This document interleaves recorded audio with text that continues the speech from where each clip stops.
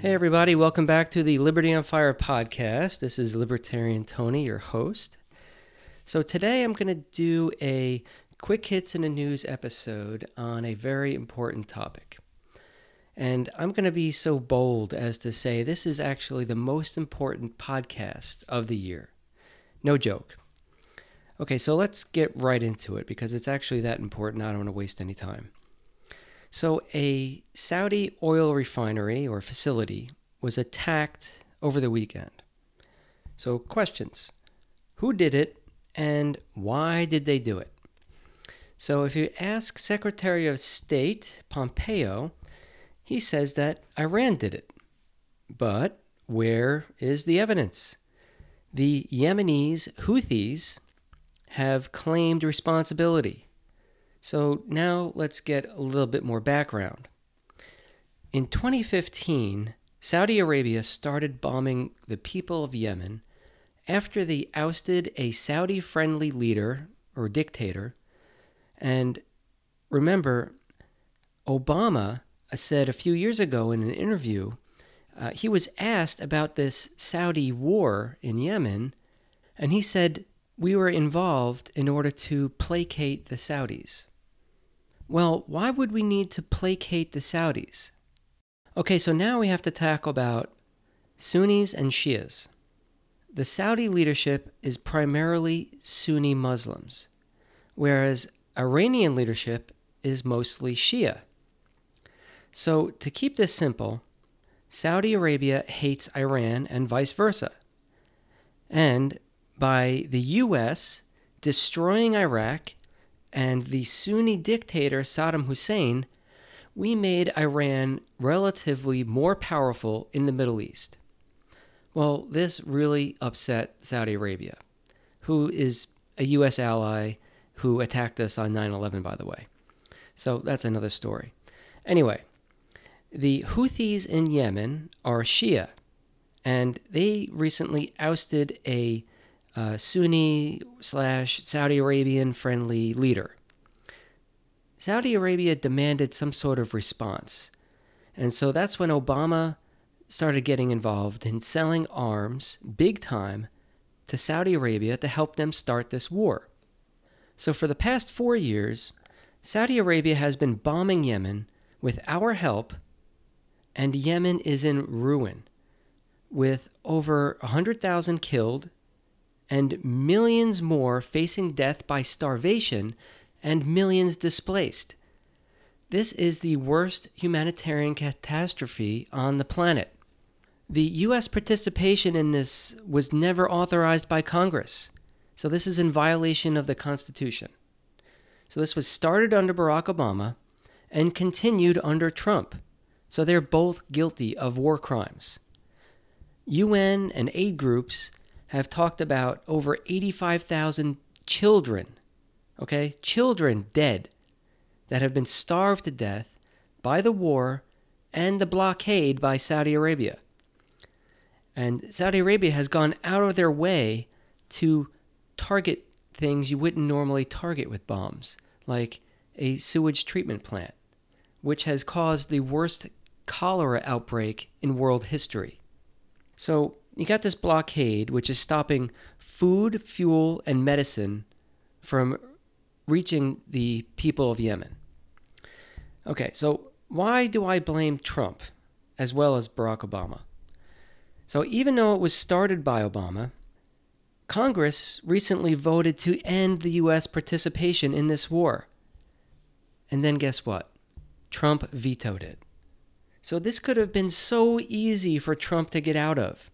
And he was given the chance by Congress to stop the atrocities, but he vetoed it. Now, let me ask you, what does this war have to do with protecting Americans? Is Yemen a threat to the United States? Somehow you'll have to explain this to me, how bombing Yemen and starving and killing thousands of children is somehow moral and in the interest of the United States, because I just don't get it. Well, the war hasn't produced the outcome that Saudi Arabia wanted so far after 4 years.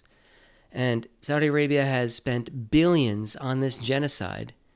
And in fact, they've asked the United States to help broker negotiations with the Houthis in Yemen. And then this surprise attack happens over the weekend. And of course, the neocons are using it as an excuse to blame Iran for some reason.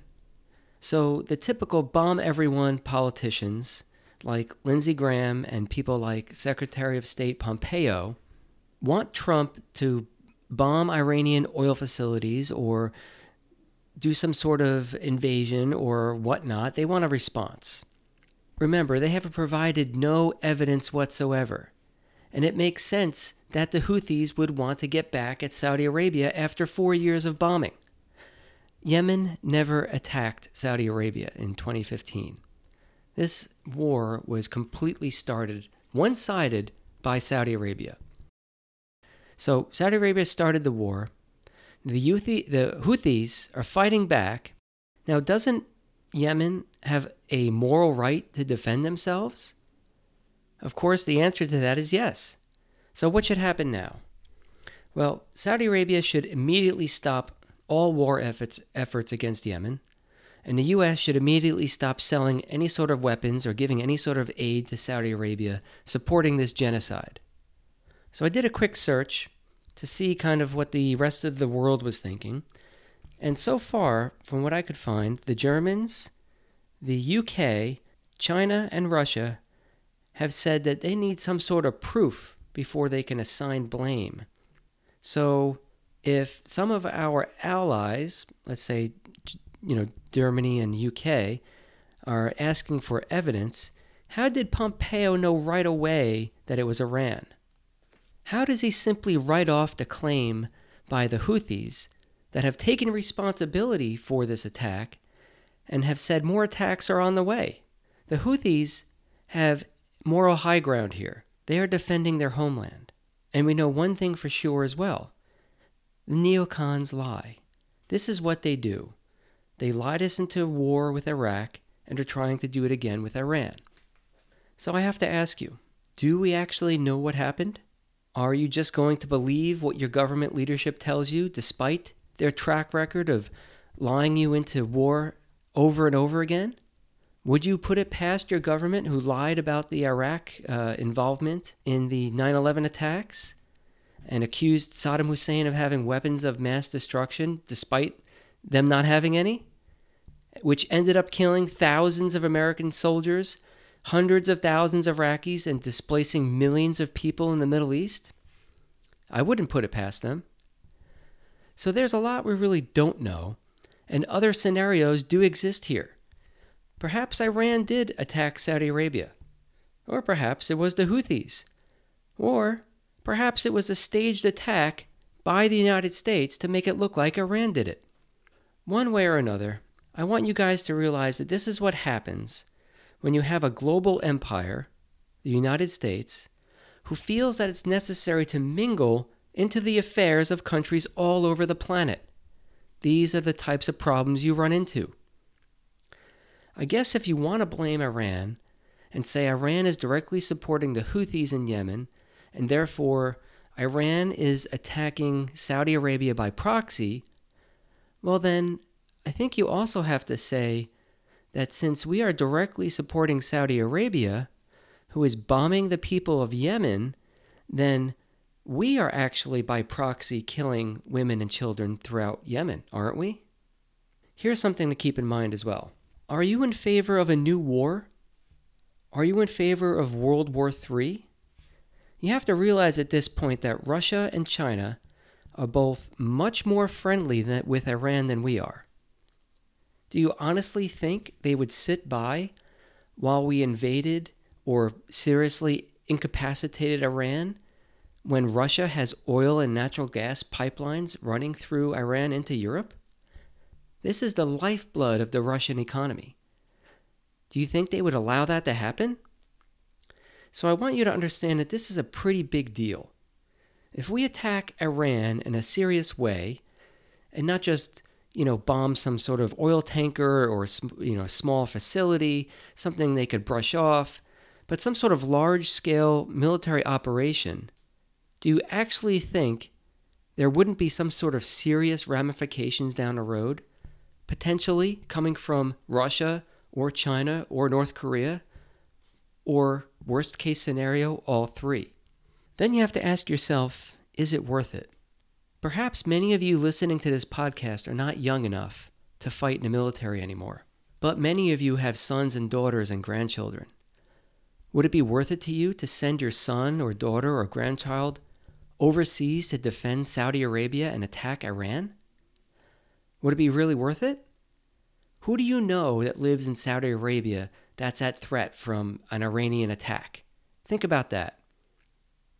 For myself, I would sign up with the military again before I would ever let my daughters go off and fight in my place. But I would only sign up and expect maybe other people to sign up themselves as well, or their children, if the United States was directly attacked, or we were under threat of somehow losing our rights or losing our way of life because of some sort of an attack or an invasion. That's the whole idea of having a military defense. The operational word here is defense, not offense, and not mingling into the affairs of countless other countries across the planet. Keep in mind, because maybe your son or daughter or your grandchild isn't in the military at the moment, but perhaps in an all-out war, because you felt like maybe the United States needed to show some bravado or how tough we are, perhaps they get drafted into the military and then are forced by your government to go and fight overseas for a bunch of people you've never met and for a reason which you probably don't agree with in the first place. Keep that in mind before you're voting for people who are notorious warmongers or favor using the military to solve problems as opposed to using diplomacy. So for me, I like to ask, does this pass the smell test? Well, what's the smell test? Well, the smell test is, are you willing to send your son, daughter, or grandchild off to fight in a war knowing they may not come back? If you're not willing to send a loved one off to fight, well, then maybe you shouldn't be so willing to send somebody else's child to go and fight. That's where I draw the line. If I'm willing to sign up my own family members to go and fight in a war, well, then it must be serious enough for me to make that decision. The reason has to rise to that sort of threshold. If it's some skirmish between a couple of Middle Eastern countries, which don't materially affect me, my life, or my family, well, maybe then you shouldn't be so gung-ho about sending somebody else's child to go off and fight for a frivolous purpose. Well, that will do it for today. Thank you all for listening to the Liberty on Fire podcast. Please do me 2 favors. Number 1 is to share the show.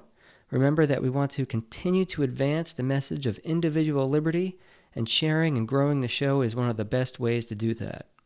The second favor is to subscribe, rate, and review the show on iTunes. A 5-star rating is much appreciated. Also, please check out our website, libertyonfire.org. Thank you very much. And until next time, let's keep those fires of liberty burning bright.